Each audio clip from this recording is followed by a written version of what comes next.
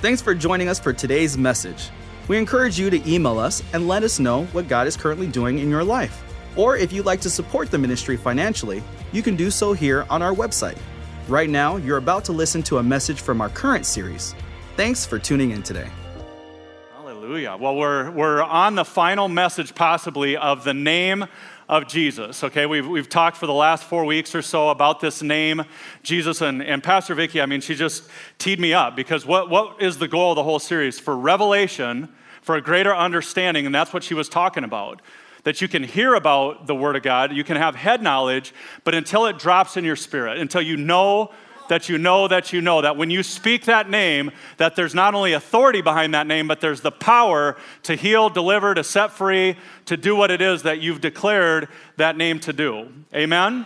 Amen. I love this quote by T.L. Osborne. It says this, that one mighty miracle in the name of Jesus is of greater value than a whole lifetime of philosophical, I can hardly even say that word, philosophical religion that gives no meaning and power to Christianity.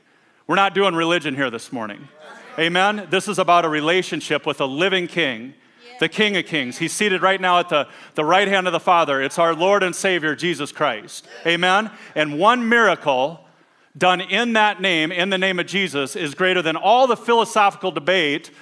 What kind of wood was Noah's Ark built out of? And, whatever with this and that. Hey, that's all fine and dandy, but it's about that name of Jesus. Amen? And that's what we're going to talk about here this morning. Again, I'm going to give you a recap so we can kind of layer on what we've learned up to this point. In the beginning, we talked about that there is power in the name of Jesus.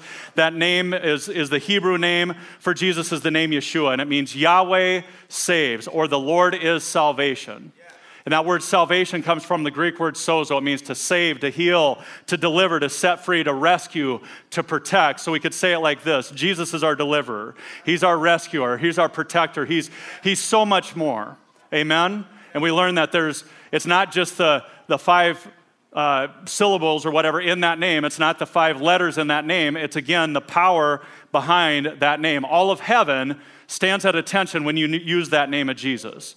And again, the devil wants to pervert that, use it as a curse word, so it minimizes that power so we don't understand the faith that we've got in that name. 3 Sundays ago, we talked about 3 times we use the name of Jesus for supernatural protection, for healing, just like we prayed for Pastor Mike, to send the demons packing. Amen. That's when you use the name of Jesus. And then the next week we talked about praying in the name of Jesus. And it's like Pastor Vicki said, this is not just some religious phrase or a roll of the dice or some lucky rabbit's foot we do. No, it's knowing Jesus, that there is somebody behind that name of Jesus.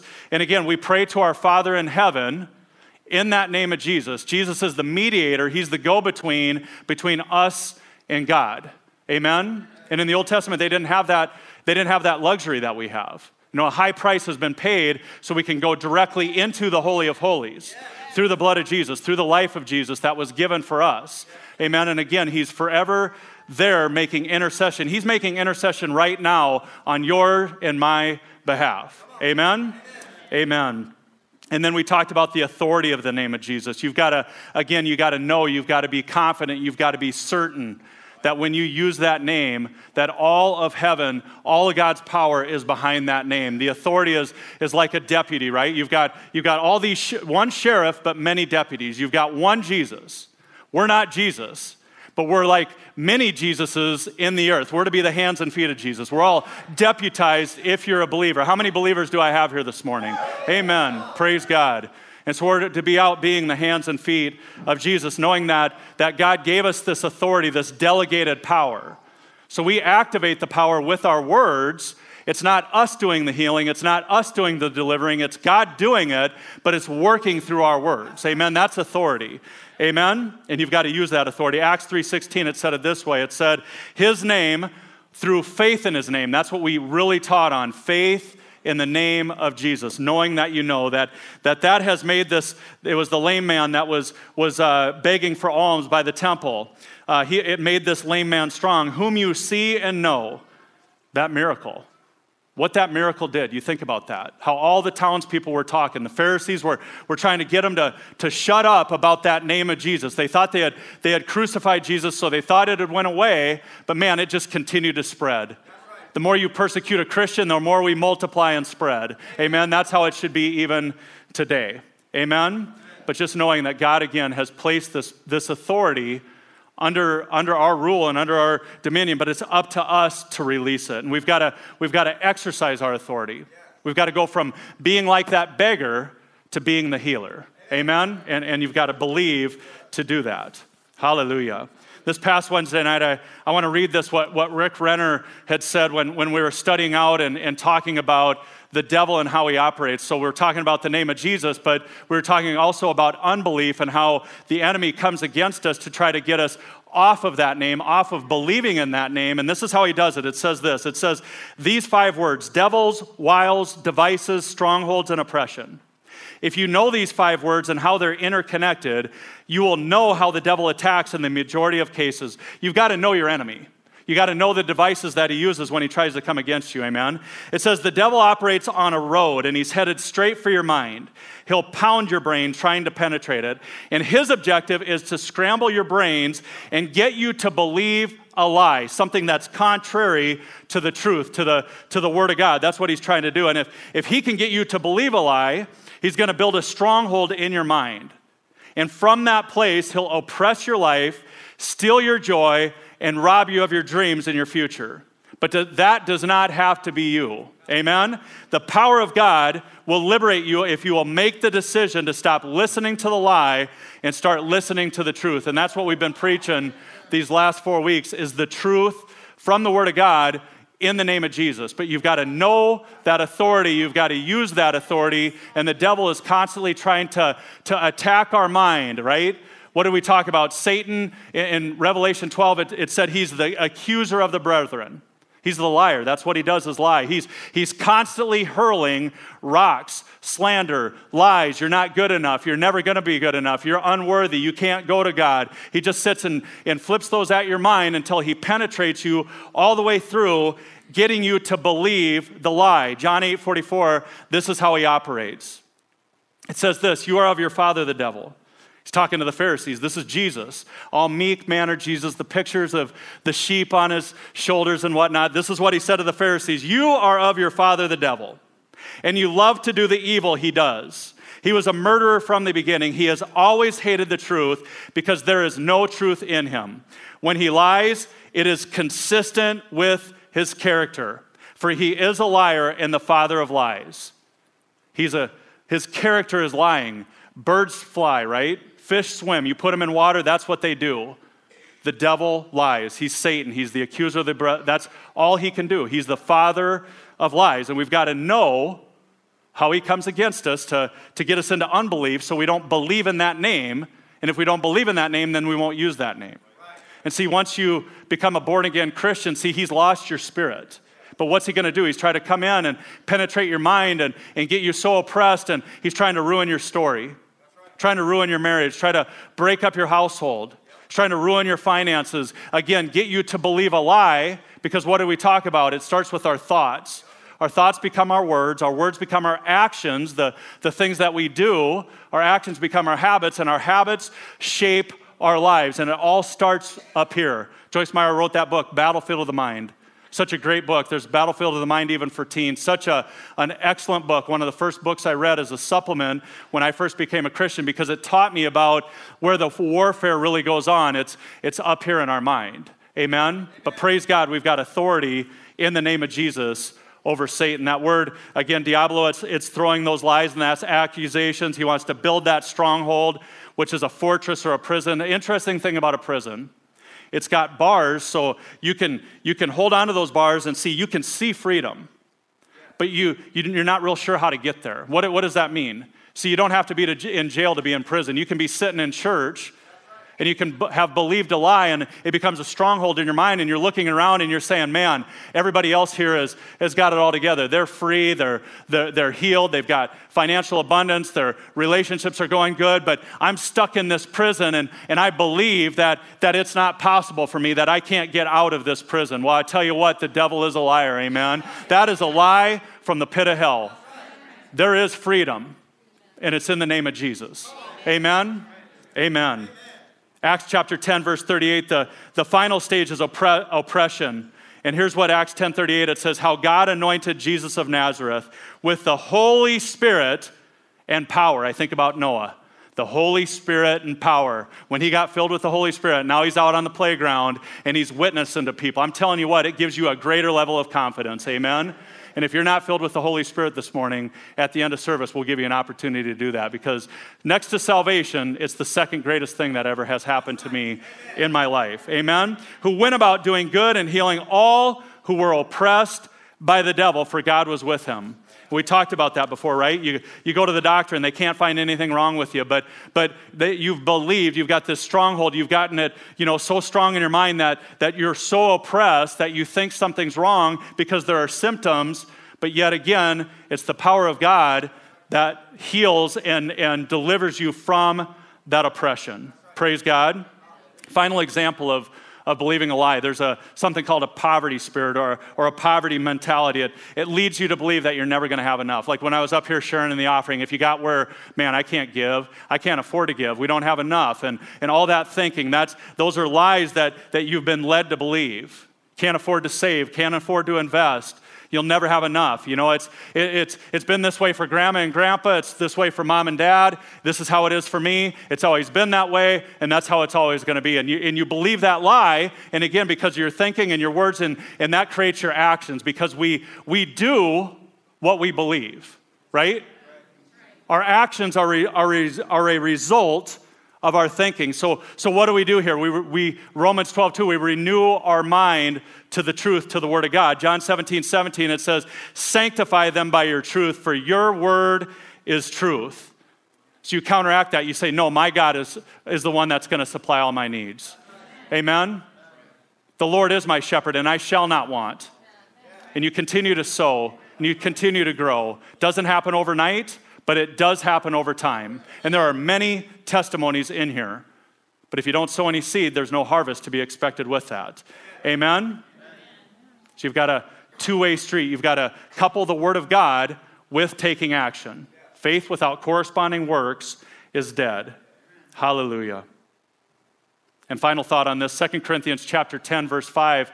We've got to change our thinking. We've got to believe the truth rather than a lie. And here's what he says. He says, you cast down imaginations and every high thing that exalts itself against the knowledge of God, and bring into captivity every thought to the obedience of Christ.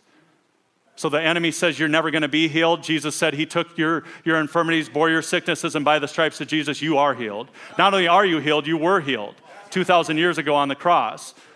Devil says you're not going to make it, you're not going to have enough. No, it says, my God supplies all my needs. I've sowed bountifully, I'm going to reap bountifully in the name of Jesus. Amen? You replace the lie with the truth, and that's how you walk in victory. It's not a one-time event, it's a forever event. It's like fitness. You don't just go in the gym and work out one time and you look like Hercules, right? No, you got to do it for the rest of your life. It's a lifestyle. Overcoming and Christianity is a life that we live. Amen? Hallelujah. That was all the preface. Now we're getting into the message, and this is where we're going. The name of Jesus, specifically today, God is in control. Question mark, question mark, question mark. Is God truly in control? That's the question we're going to answer here this morning, because this is another truth that Satan has perverted and twisted. You always hear it. Even Pastor Mike and I were talking on the other day. He goes, you hear on Life 96.5, hey, God is in control. God is in control. All these earthquakes, all these wars, all these floods, all the things that's going on, car accidents and whatnot. Did God send all this stuff? Insurance companies, something happens and they say, man, it was an act of God. Something bad happens in your life, it's an act of God. That's what they say. You always can bring things back to this. What was it like in the Garden of Eden, and what's it going to be like in heaven? In either of those two places, are there wars and floods and famines and earthquakes? Well, are there? No. Thy kingdom come, thy will be done on earth as it is in heaven. Amen? Answers a lot of questions. Jesus, when he got in the boat with the disciples and he said, we're going on over to the other side, and he went and took a nap down in the bottom, right? And then the winds and the waves, they came up. And the disciples freaked out and they went down and woke Jesus up. They said, Jesus, what, aren't you concerned about us? Don't you know we're going to die? And then he comes up and he simply says, peace, be still. Amen. So what was he saying here? God, Father, why are you going so crazy? Like, why are you making these whiz and waves? You need to calm down. Was he going against his own Father? No, the Bible says that Jesus did what he saw his Father do. So was that storm from God the Father? No, we've got to think this stuff out, think it through, the full gospel, not just cherry picking out and repeating what everybody else says. Like Pastor Vicki said, revelation, the light bulb comes on. Amen? Knowing that you know, otherwise we start parroting and repeating what the world says, and then we wonder why, our lives are hectic and chaotic and go all sideways and we're not walking in victory. The sovereignty of God is a highly debated doctrine, the sovereignty of God. But why is understanding this so important? Number one, if you believe this way, the way that religion teaches it, you're going to blame God for everything that happens in your life, and you're going to think that he's responsible for all the bad things that come into your life. See, religion says God either caused it or God allowed it. So something bad happens in your life, and then they go, hey, God's in control. My dad dies when I'm 10 years old in a farming accident, go to school, and during the day there, we had welders that were portable. They'd go out into irrigation systems, and they were kind of like generators on there, so they'd fill them up with gas and go out and weld. So he was in the machine shop there, and he was welding, and the thing must have got really hot. He filled it back up with gas, and a spark hit. The thing blew up, and it burned him to death. It was an accident. But what was I told as a 10-year-old young boy? God needed your father. No, I needed my father. I needed my father. And so it salves your conscience in the beginning that, yeah, you know what? Hey, he's in a better place and God needed him there. But see, then over the years, you start believing that and you start thinking on that. And then when you don't have your dad there and you're going wayward and you don't have that strong male role model, now you start, instead of looking to God, you're mad at God because he's the taker of life rather than the giver of life. And that is a lie. That is a lie. Amen? That's why this is so important. Because he twists this truth and gets you to believe a lie. Because see, if you believe that God is the taker of life, you're going to have a hard time trusting him. Right. Who's going to trust a God that's just taking people that you love from out of your life? Amen? The second reason we need to understand it is this will explain why things happen to us and in our life and in the world, more importantly. And it'll give you the knowledge so then when you're at the workplace, you can minister to coworkers, to friends, to families that don't know the truth, and you can minister to them. Romans 5:12, it says this. It says, therefore, just as through one man sin entered the world, and death through sin, and thus death spread to all men because all have sinned. So my dad in this accident, it was just an accident because there's sin in the world. Death came in through the disobedience of Adam, and through his disobedience, sin entered the world, and death was the result of sin. For the wages of sin is death. Does that make sense? Wasn't what anybody did or didn't do. It was just an accident. And I could have taken that in and understood it, but again, we want to go and we want to throw the blame at God. It's devilish. Amen? So what does this have to do with the name of Jesus? Well, if you believe that God is in control of everything, and he's already got everything planned out, it really doesn't matter if you pray. I mean, think it through, because he's already decided the answer in advance, so why pray? Right. Or if you believe he's already in control and he's got it already planned out, why witness to somebody else? Because he's already decided who's going to be saved and who's not going to be saved. And you think of how he penetrates your mind, the enemy, right? If you line 10 people up and you said, hey, do you think God would choose you to be saved and the person next to you to go to hell? I mean, what do you think? The enemy would come and say, no, you're unworthy, you're no good, you've done all this stuff. You're going to be the one that he chooses not to be saved. Another lie. Amen. If you believe that God already has it all planned out, all the stuff we've been talking about in the last 4 weeks, using this authority in the name of Jesus, doesn't matter anyway, because God's either going to choose to heal you or he's not going to choose to heal you. And again, another lie. Amen? That's why this is so important. So spoiler alert here is what I want you to realize here today is that you have got a part to play.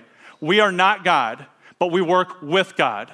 God has given us the Bible to implement it, to walk out. And again, we are to be the hands and feet of Jesus. Amen? Amen? And here's the deal. God is in control of those who allow him to be in control. But see, we have a will.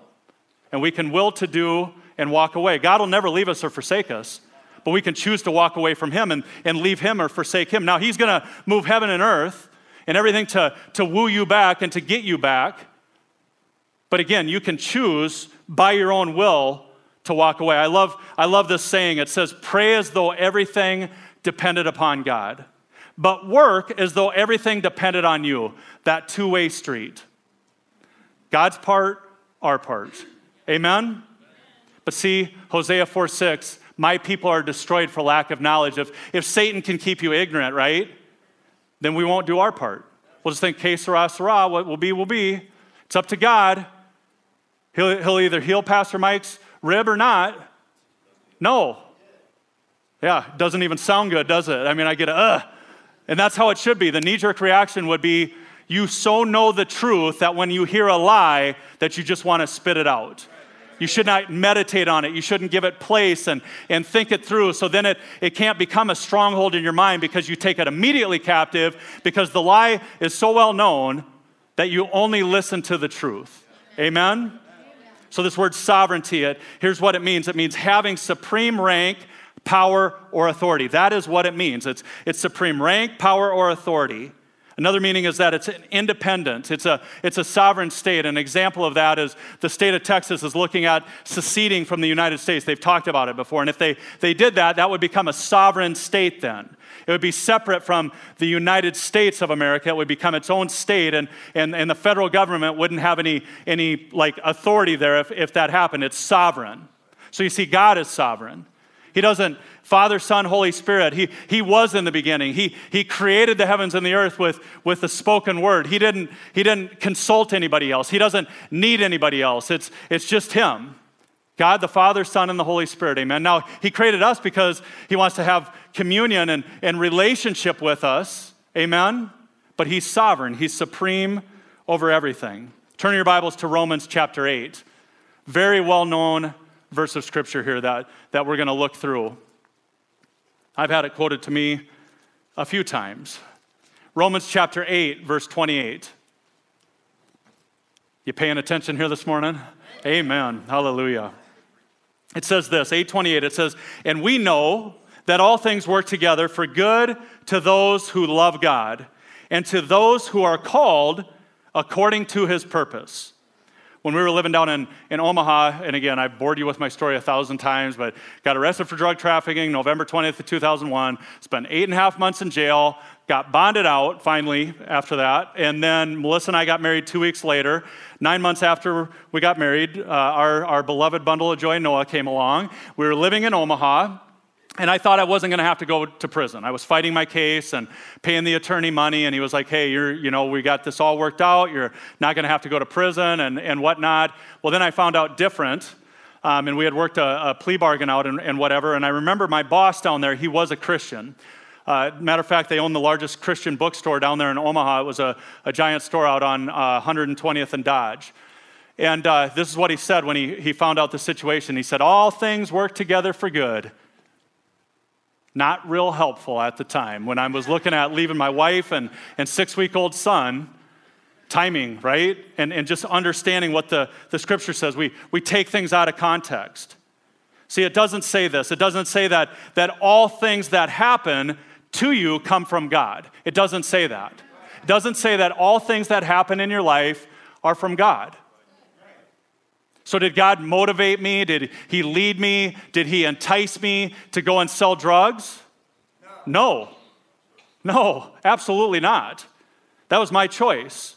And there were, in fact, consequences to my choices, to my actions. Seed, time, and harvest. And I was unfortunately experiencing the harvest of breaking the law. Amen. Now, even though I had given my life to Christ and whatnot, I was, spiritually I was free. But due to the law, I had to pay the consequences for those actions. And praise God, as a result of me getting arrested, guess what? I was open now to hearing the gospel. I was sitting up here in county jail, and Pastor Mike came up and saw me and ministered to me and led me in a prayer of salvation, and I gave my life to the Lord. So see, all things work together for good. He doesn't cause that to happen, but as a result of what happens, he can get in there and he can spin around that situation so that good can come out of that situation. God didn't entice me to sell the drugs to end up in jail, but as a result of being in jail, sends Pastor Mike to minister to me, and as a result of that, I get born again, and now 22 years later, here I stand. Amen? Does that make sense? So God can take any situation, and he can turn it around and use it for good. But that doesn't mean every situation that comes into our lives are good. Back up to 2 verses here in Romans 8, verse 26. It says, likewise, the Spirit also helps us in our weaknesses. For we do not know what we should pray for as we ought. But the Spirit himself makes intercession for us with groanings which cannot be uttered. Verse 27 says, now he who searches the hearts knows what the mind of the Spirit is, because he makes intercession for the saints or the believers. That's the key right there. According to the will of God. So we always got to back out. What's pastor say? Who's speaking? Who's being spoken to here? So who is Paul talking to? He's the we and the are and the us are the saints or the believers that are doing what? That are praying, right? They're interceding with the Holy Spirit's help. They're interceding, right? And those that love God and that are called according to his purpose. So he's not talking to the world here. That's why we don't, at a funeral, we don't just go say, hey, all things work together for good. It sounds good, but it's inappropriate and it's not in the correct context. Amen? He's not talking about the world. Matter of fact, we go down to Romans chapter 8, verse 31. It says, what shall we say to these things? If God be for us, who could be against us? Say this, God is for me. He's not against me. See, God is not your enemy. He is for you, amen? But if we believe this and we believe the twisting and that everything comes from God, like Job said, the Lord giveth and the Lord taketh, blessed be the name of the Lord. He did not have a full revelation of what it was that he was saying. We are new covenant believers where, again, we have direct access to the Father through the Son Jesus. We've been given this authority. Job did not have that. So you don't stand on scriptures like that and pick those apart. That wasn't the main gist of the book of Job anyway. It wasn't about how Satan operates and all that stuff. We learned that from the new covenant and what Jesus had taught. Amen? God is for me, not against me. He is a good God. Amen? Turn in your Bibles to James chapter 1. James chapter 1. We're going to look at this good God. It says this, James chapter 1, verse 17, it says this, every good gift and every perfect gift is from above. And it comes down from who? The Father of lights, with whom there is no variation or shadow of turning. Let me ask you this question. Is sickness or disease good? No. Is poverty good? No, it's not. You know, if you're of the mindset where you believe that sickness is here to teach you a lesson, then you got to take that train all the way down the tracks, and you better not go to the doctor because you're going against God's will then. That's foolishness. Every good gift and every perfect gift comes from above. He is a good Father. Is poverty good or bad? It's bad. Amen? So if you believe God brings poverty into your life to teach you something. Certain denominations, the more poor you are, the more pious that you are. Then why would you go out and try to increase? Why would you even go get a job? We all might as well move into the gospel mission down there and be godly with one another. Amen? But no, that doesn't even sound good. Doesn't even sound right. Amen? But see, if you believe this way, it'll make you passive, right? You won't pray. You won't use your authority. You won't use the tools that God has given you, and you won't be on the offense. You'll just kind of be like an amoeba, drifting through life, and whatever happens, happens. You're like a pinball that just back and forth, back and forth, back and forth. Not here, but it does explain some Christians' lives, where they think God is just in control of everything, and they have no part to play whatsoever. That's the religious way that the sovereignty of God is being taught. That's what I'm trying to get to you. Where the real sovereignty of God is that God is supreme. He is in charge overall, but again, it's a two-way street. He's given us authority, and he's given us the Bible, so we're supposed to walk alongside of him with his leading, with his guiding, with his direction. Amen? If this were not true, you've heard these testimonies over the last few weeks. If it was just que sera, Jonathan Zoss back there, whose knee was hurting so bad that he could barely work, and then he comes in here and he prays for somebody else, goes home, takes an hour-long nap, walks down the stairs, and his knee is completely healed. Now, had he not done that, right, had he just been passive and go, well, hopefully God heals my knee. Or how about Bree and Taylor Fechner with their 4-year-old little Banks that was battling night terrors and sleepwalking and whatnot for like a year? Yeah, I mean, what if we just, that's too bad. Try to give him a little bit more food before he goes to bed or whatever. No. He came forward, Pastor Mike laid hands on him and declared in the name of Jesus that you're free, and he hasn't had a night terror or slept walk since then. Amen? That's not being passive, that's being active. We've got to actively walk the word out. Like Pastor Vicki said, we got to work the word. And it's working it in your own life. Amen? Put the word in, like we're doing this morning, and turning that over in our lives. John chapter 10, very famous verse of Scripture. God is a good God. Amen? John 10:10, it says, the thief does not come except to steal, kill, and destroy. Pause a second. What's he trying to steal? This.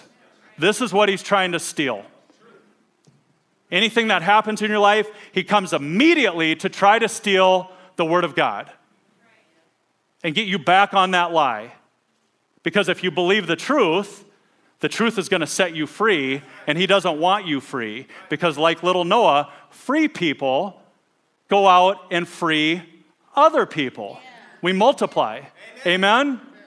Amen. Let's finish it out. The thief does not come except to steal, kill, and destroy, but I have come that they might have life and that they might have it more abundantly. Hallelujah. Say this, good God, bad devil.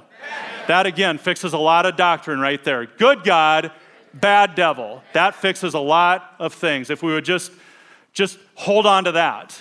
And when you're out talking to other people, it's just backing them down. Jesus was always about simplicity. Good God, bad devil. So you have to decide in every situation that you're in. Where did this come from? Did it come from God? Was it my own thinking and my own actions? Or was it the enemy? And again, I'm sticking up for God this morning because he gets blamed way too much. Way too much. He is a good father. He is such a good father. Hallelujah. But see, if death and destruction do come from God, which is, again, some people's view, then like I said earlier, you're going to have a really tough time trusting in him, believing in him. He's become your adversary at that point.